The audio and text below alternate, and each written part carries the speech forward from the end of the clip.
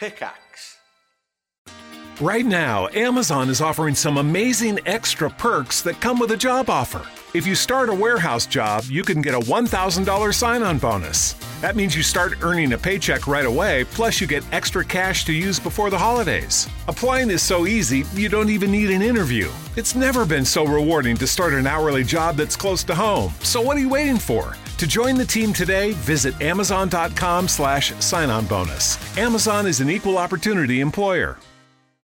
Dating apps have this assumption that the crap that you put into your profile has some impact on whether you wind up in a relationship or not. Advice discussion after Dr. K's talk on dating apps. So, hey, community, I, 22M, am a longtime lurker of this community. After hearing Dr. K, hey, thank you for coming out of the lurking and posting and contributing. We appreciate it. After hearing Dr. K's talk on dating apps, I wanted to talk about some nuances that I felt he didn't touch on. First of all, I agree that communication skill in dating, just in every part of life, is one of the most important skills to work on, and that is not looked at enough. My main gripe is that online dating, for I feel like a lot of men, doesn't even get to the communication part. I average 1 to 3 local, non-bot or non-Instagram, Snapchat, OnlyFans farming matches in the first month after creating a profile. After these few weeks, I average 0 matches and have to create a new profile. To Dr. K, these apps have a big problem with men to women ratio and how the algorithm tanks visibility of your profile. Because of this, women can cherry pick profiles and don't participate much in chatting and planning casual meetups or dates. Women using their profiles to boost their other online social media followers or OnlyFans subscriptions is also a huge but different problem. Of course, I know not all women do this. I just want to point out my experience on these apps for years. Also, you can put filters on distance to other profiles. I didn't understand why Dr. K talked about this being a huge issue specifically for online dating. So Dr. K shows research that the way we fill in a profile does not matter. Within my many years on the dating apps, I agree. I get the same amount of matches with different types of profiles.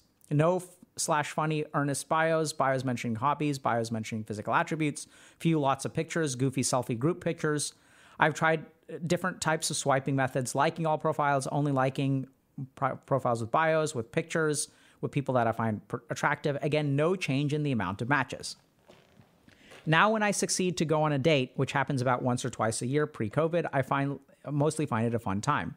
I could describe myself as an introvert who likes to socialize. With every date so far, the other person always kindly declines a second date. I then asked on different occasions what they thought of me to get a better understanding why. They respond that I was kind and respectful, that I was fun to have a chat with, but they weren't interested to go further and that they say they weren't ready yet to genuinely date someone. I very much respect that. I wouldn't want them to feel forced to go on more dates if they don't want to. Now to get back on the topic, I also hear I'm fun, kind, respectful, calm communicator. So do I just need to go on more dates to eventually find someone who does not want to date me more than once? But with the pace I have matches and eventually dates, it can take years. I'm really at a loss. Okay?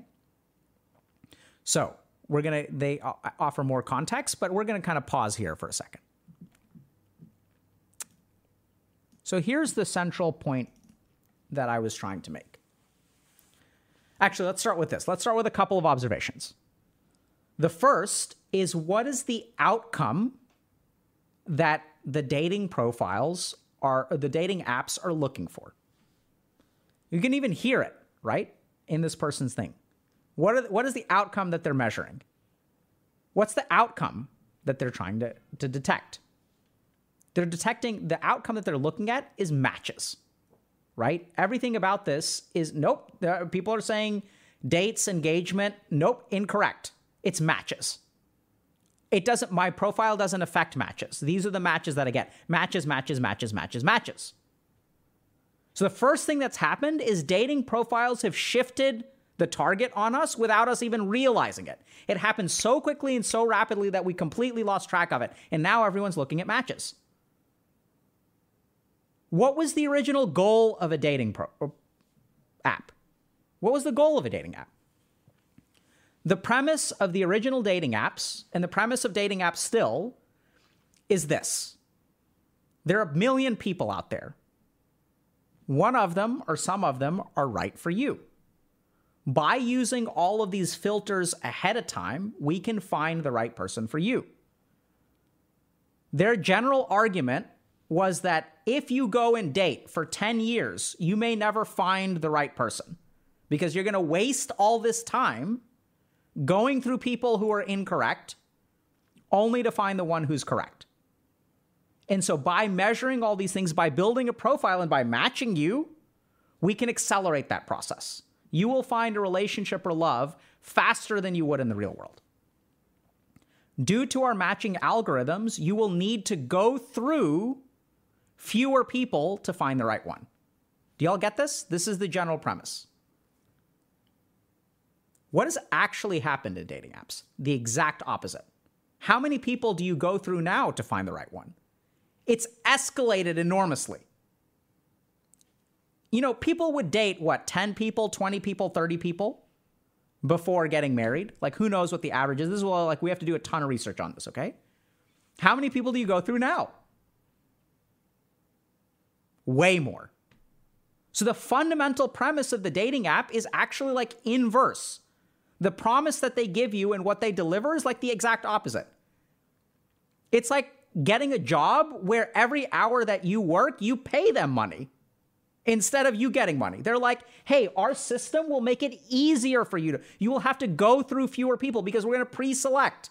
We're going to look at your religion, and we're going to look at your race, and we're going to look at your goals, whether you have kids or not. As we check all these boxes, you will have to go through fewer people.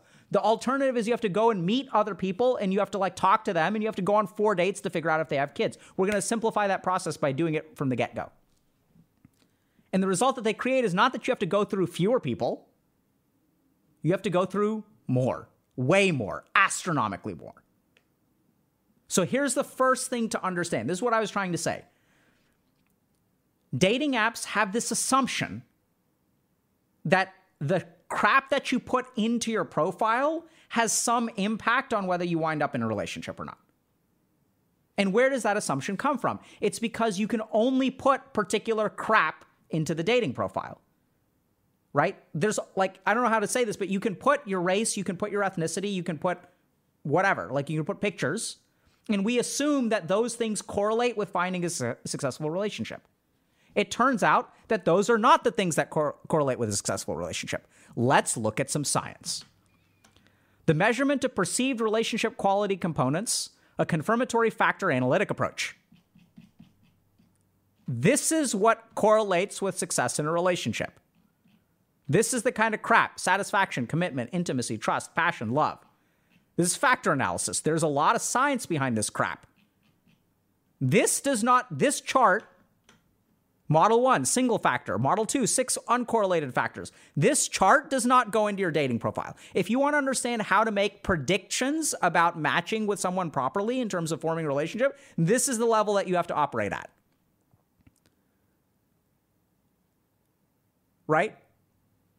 This is not the actual information that it takes. Predictors of romantic relationship formation, attachment style, prior relationships, and dating goals. So now we're getting a little bit closer, right? Maybe dating goals, does the transition from not dating to casual dating or committed dating was mainly predicted by prior dating success with some support for a potential role for the additional role of the desire to form a committed relationship. So the transition from not dating to casual committed dating was mainly predicted by prior dating success. Let me ask you a question. When you fill out an app, when you make a profile in an app, does it ask you how successful you are in dating? Does it show other app, as part of someone else's profile, does it show you how successful they are at dating? Because that's what's actually scientifically correlated with it. Right? There's also things like attachment style. Does it show you what the attachment style is? Because it turns out that attachment avoidance, but not anxiety, was predictive of not entering into a committed relationship, even with rival predictors included. So if you're looking for a relationship, do you get to see whether the other person has anxious attachment or avoidant attachment? Because this is actually what predicts relationships. No, what they show you is what they can collect.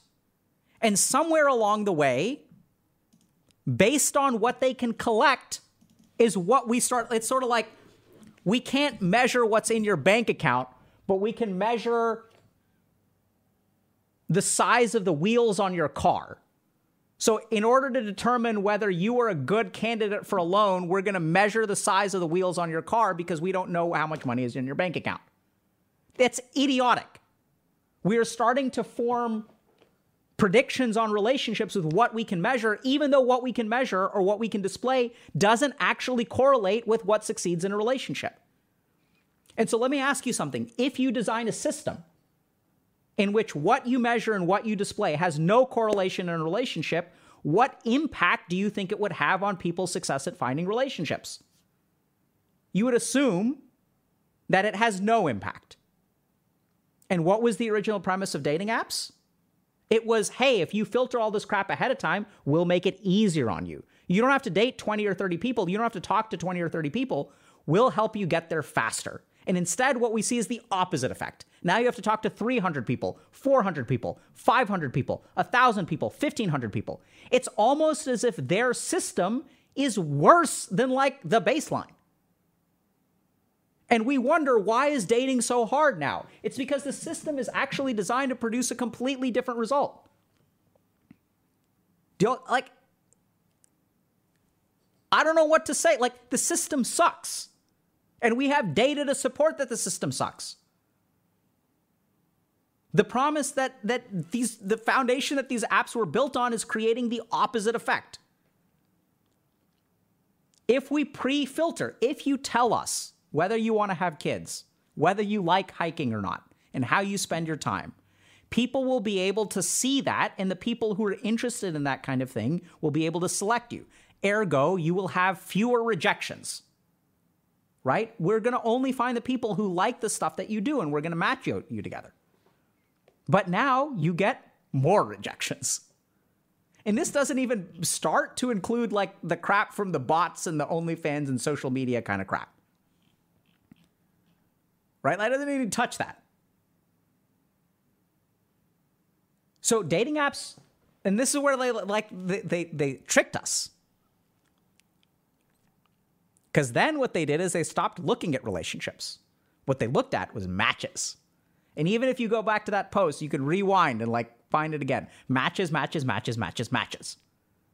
They changed the instrument of measurement to something that when we signed up for the dating app, we weren't trying to maximize our matches. We were trying to maximize our relationships. And they like switched what they measure on us. It's like, oh, no, we don't care about the money in your bank account. We're going to measure tire size. Tire size is what we're going on now. And then everyone started doing it because that's what they can control. That's what they can influence. That's what their measurements can allow us to do, is match. But that's not the same thing as a relationship. Somewhere along the way, we sort of assumed that more matches leads to more better relationships.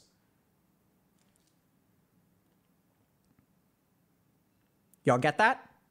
So this is the fundamental problem with dating apps, is that the reason that we use them and the promise that we're sort of given on a fundamental level does not actually, they don't do what we use them to do, because they can't do that. And so like this has happened so quickly and so rapidly that like we've been all taken by surprise.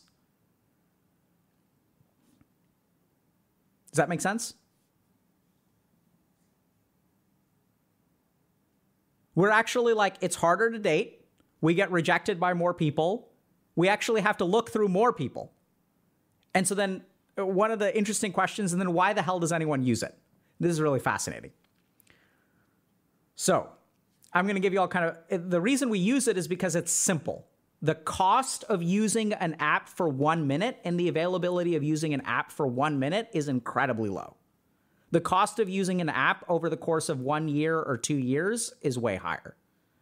And so the apps are, what they do is like, if you think about how to meet someone, like if you want to find someone, there's a very high upfront cost investment for a particular day.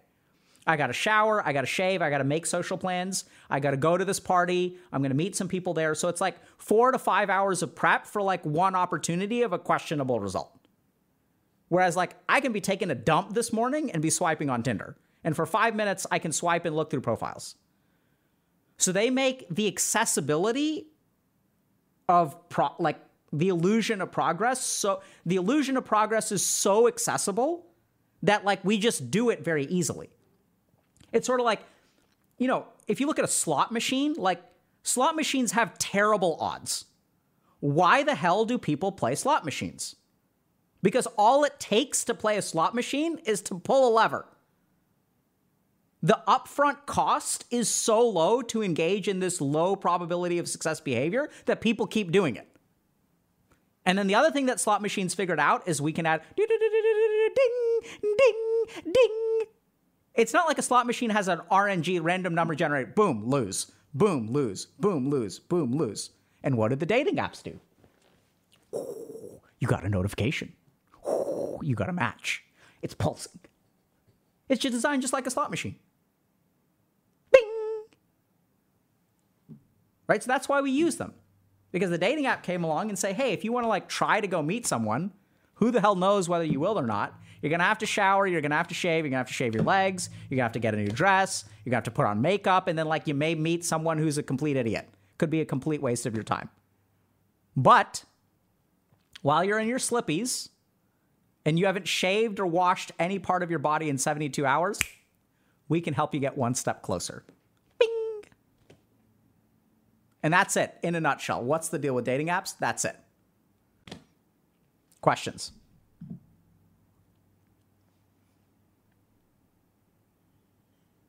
Yeah, Spencer 444 is saying, not even a lever, just press a button, 100%.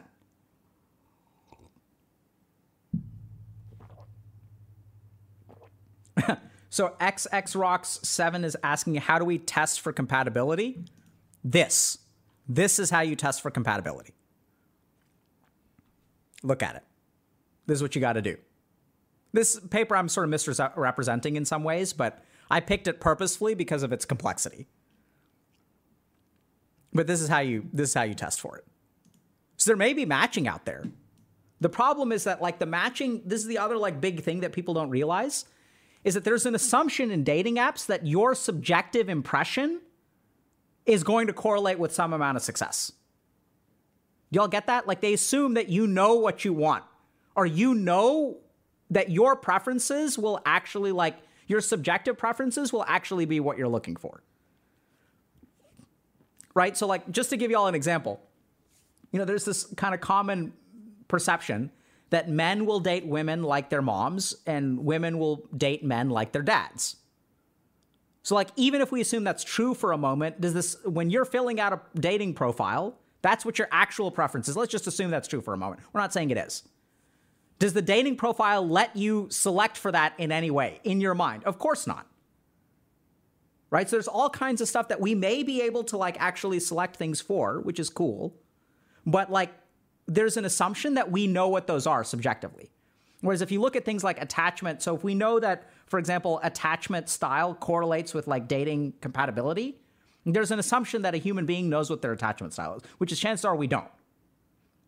So the other problem with a lot of this research is when we look at what correlates with success in dating, this is stuff that people usually don't know about themselves.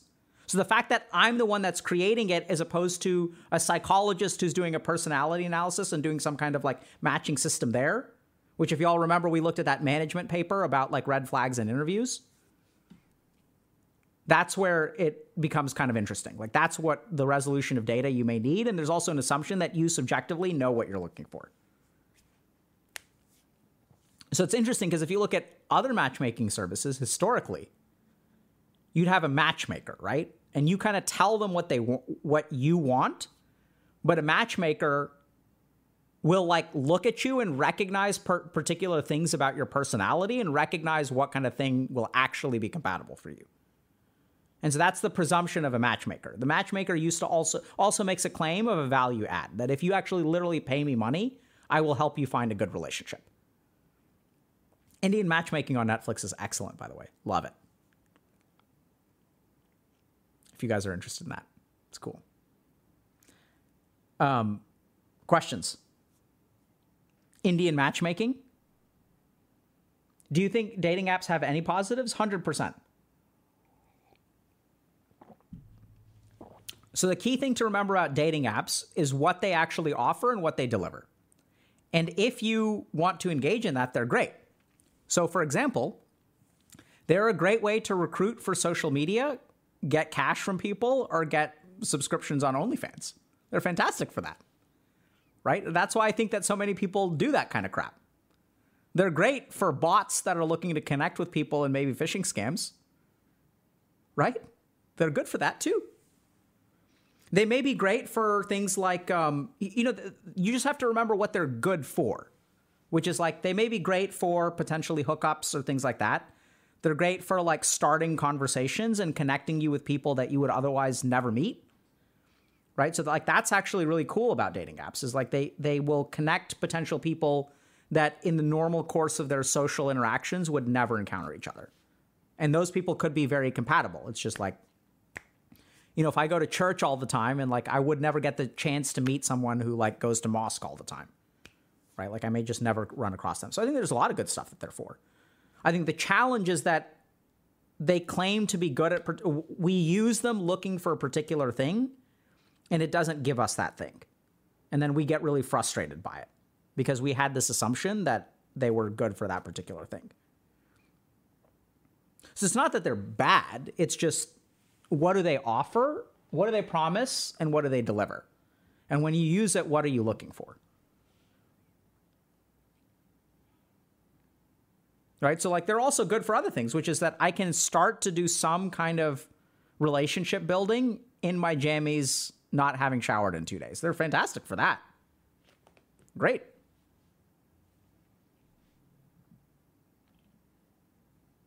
Love Recklessly is saying the people I've dated from dating apps who I already knew from my past, but we never considered dating. That's actually a very, not very common, but that's something that I hear is actually really good. Where people will like connect many years later and they'll actually end up having a healthy relationship. And they're like, hey, I had a crush on you in the 7th grade. And this is like 10 years later. The other person's like, oh, like I had a crush on you too. And then you're like, lol, want to get together? Want to screw? DTF? And they're like, yeah. Right? They're also good because they allow like a lot of people who do have things like social anxiety to start to form relationships. So sometimes it's a lot more comfortable for people, like, so there's a lot of good stuff there. So Dallas JSE is saying, my family states they want me to be with a girl who is a 10 out of 10 on the scale of attraction, and my last 2 exes apparently didn't reach that bar. How do I avoid their influence on my relationships? You can't avoid their influence on your relationships. You have to acknowledge it and counter it, right? So this is where like a lot of people are looking for a solution of avoidance. How do I avoid thinking particular thoughts? Like your family's influence is going to be there, right? So what you've got to do is like counter it.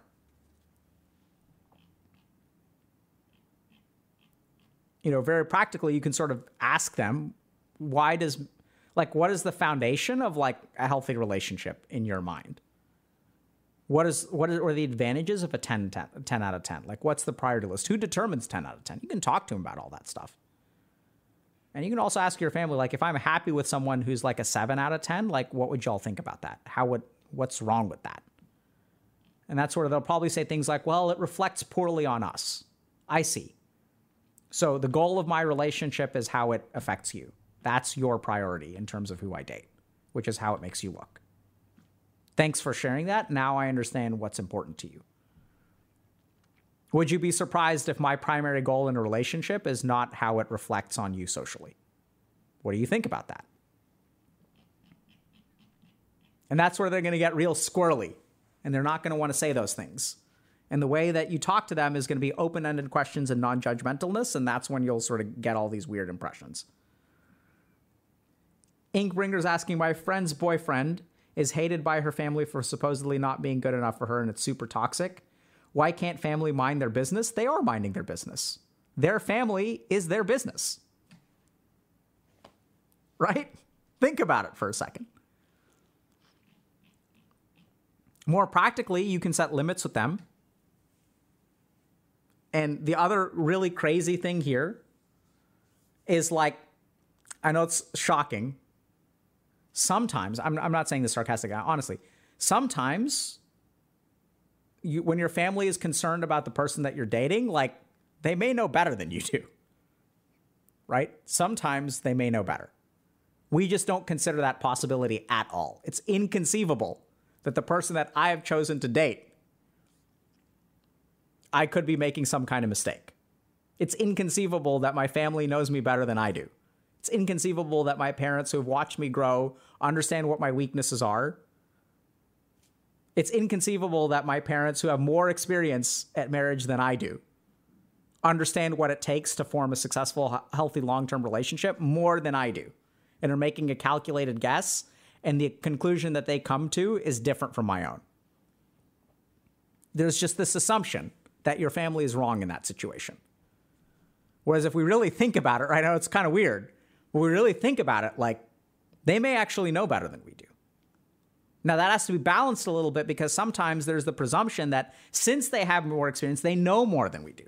And they do know better. Going back to the other person who's like, you need a 10 out of 10. So there's like some balance there where it's like, they may know some things that we don't. They may be aware of some of our weaknesses. And also, they may have a set of priorities that we actually don't care about. So that's where, like, it's not like one is right or the other is right. It's just we have to be really self-reflective and hopefully communicate with them about what their concerns are and try to, like, learn from their mistakes so that we don't have to make them. And at the same time, like, establish our own priorities from a calm, centered place where we can sort of, like, set limits with our family. It's tricky.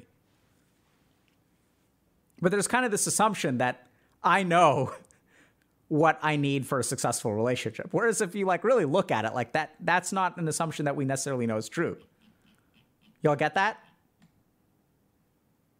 Like, sometimes, like, we're really bad at picking romantic partners.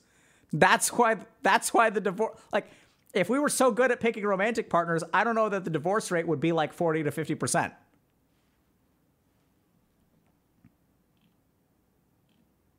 Yeah, Rag AZ is asking, signs a relationship is beyond repair. One very simple sign that your relationship is unsalvageable and is beyond repair. And that's you're the only one who's trying to repair it. Most fundamental thing that is required for relationships to be repaired is the effort of both of the people involved, or more if you're in an open relationship. That's the most consistent thing that I would say. A relationship cannot be salvaged by one person. So Ramin RV is asking, how about when your parents want you to marry with your culture, within your culture, religion will disown you if you don't? That's where you have to decide what's more important to you. Your family disowning you, or, like, adhering to them and not being disowned? Like, what's higher in the priority list for you? Disowning by your family or being with the person that you're with? This is the other thing. So a lot of people who are faced with this scenario have a very short sense of time. People think disowning is forever. Whereas I've seen this a lot where, like, if you're 24, disowning feels like a long time. Your parents are like, we're going to disown you. And then, like, if you do it 5 years later, like, you may be surprised at how much people are willing to come to the table. Like, when you have grandkids and they're like, you know, sometimes people will, like, mend those fences. Sometimes the threat of disowning is like, you know, stuff doesn't last forever. And sometimes it does. I'm not saying it's always going to be like that. Sometimes they disown you and it's like, screw them. And sometimes you don't want to repair things. But there's this presumption that if you disown someone, you disown them forever. Whereas, like, honestly, in my experience, especially when we've got these, like, cultural, like, these strong cultural values, right? Family is important. Family is important. Family is important. You marry someone and you're like, all right, you can disown me. And then, like, y'all may come to a new dynamic equilibrium where you've, like, set a particular boundary and they, like, call your bluff and you call their bluff. And then a few years later, you're like, well, we kind of miss each other and we kind of love each other. And, like, you've got a grandchild now. And, like, do you ever want to meet them? Does that make sense?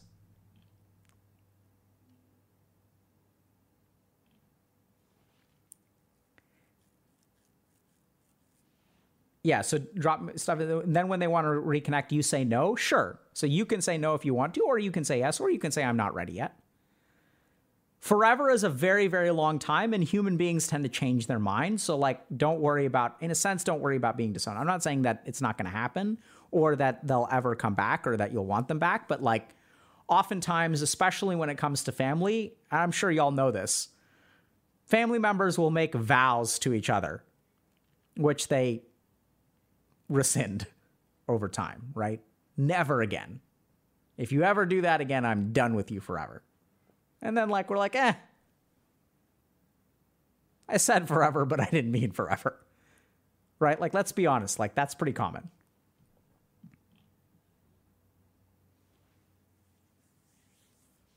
Right? So your family disowns you. And, oh, yeah, like, you have a grandson now. He's 5 years old and he's at the top of his class. He's in math class with the 7-year-olds. Can you believe that? Do you ever want to meet him? He's such a smart boy and he's so good at math. He's good at math like you are. Right? Genes have a strong pull. The ties of family is what keeps you bound, but sometimes especially if we're the kid, we don't realize that it binds our parents all the same.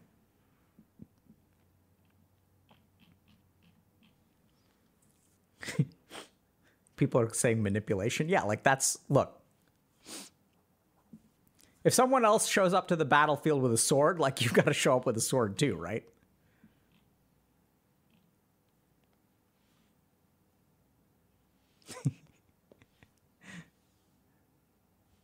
No, I mean, you guys call this evil. I don't think it's evil. It's just if you guys have grown up, I mean, so this is my experience as like an Asian. Like this is it's not evil. It's like standard practice for Asians. Emotional manipulation, face saving moves. You call it manipulative because it's face saving. Right? Like you got to give your parents like an out, which is like, oh, like look at how like I'm giving you the opportunity to be proud. You hate me because I married the wrong person, but like you want to be proud of your kid who's good at math. Let's set those two things side by side and let them war inside you. Right? And then you come to the conclusion. Yeah, so it's me again. 5 is saying, as an Asian, this is survival. I completely agree. If you guys really want to get emotionally manipulative, they say he's so talented at math, but I don't have the time to teach him. It would be really nice if you could teach him some math because I know you're really good at it. And he's so gifted.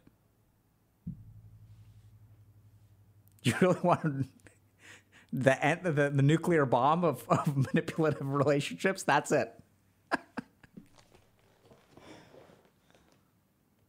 When people are saying, oh, they're like, oh, find him a tutor. Oh, yeah, we have found him a tutor, but just none of them, he's just so smart. He really needs someone who's like exceptionally good at this stuff to teach him. Right? So like now suddenly it's like, it's not, because this is what happens. Like, you cut me off. Screw you. I'm never going to talk to you again. Instead, no, I need your help, Papa. I need your help. Your grandchild is so bright. He needs you. You'll get it? Like, yeah, like you all can call it playing to the family ego. Right? We can also call it face saving. And even Sun Tzu talks about this. Sun Tzu says, always give your opponent an opportunity to escape. Always give him an out. Smart dude, Sun Tzu. All right.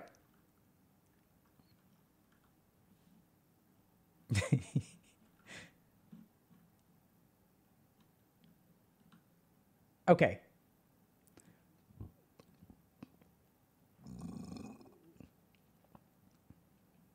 Let's talk. Okay, it's almost time. Y'all want to meditate for a little bit? What are we doing? Burp. Grimthor32 is asking, is alexithymia a concern in relationships? Absolutely. Alexithymia is a concern for you. And if it's a concern for you, it's a concern in relationships. So alexithymia is the inability to understand your internal emotional state. You're essentially colorblind to your own emotions. And it causes problems in relationships because you don't realize that your emotions are like influencing your behavior. And you can't vocalize them, you can't talk about them, you can't process them. And so they're almost like pulling strings from the shadows. And we never see the puppet master. And it's very infuriating for both you and your partner. So it's a huge problem in relationships.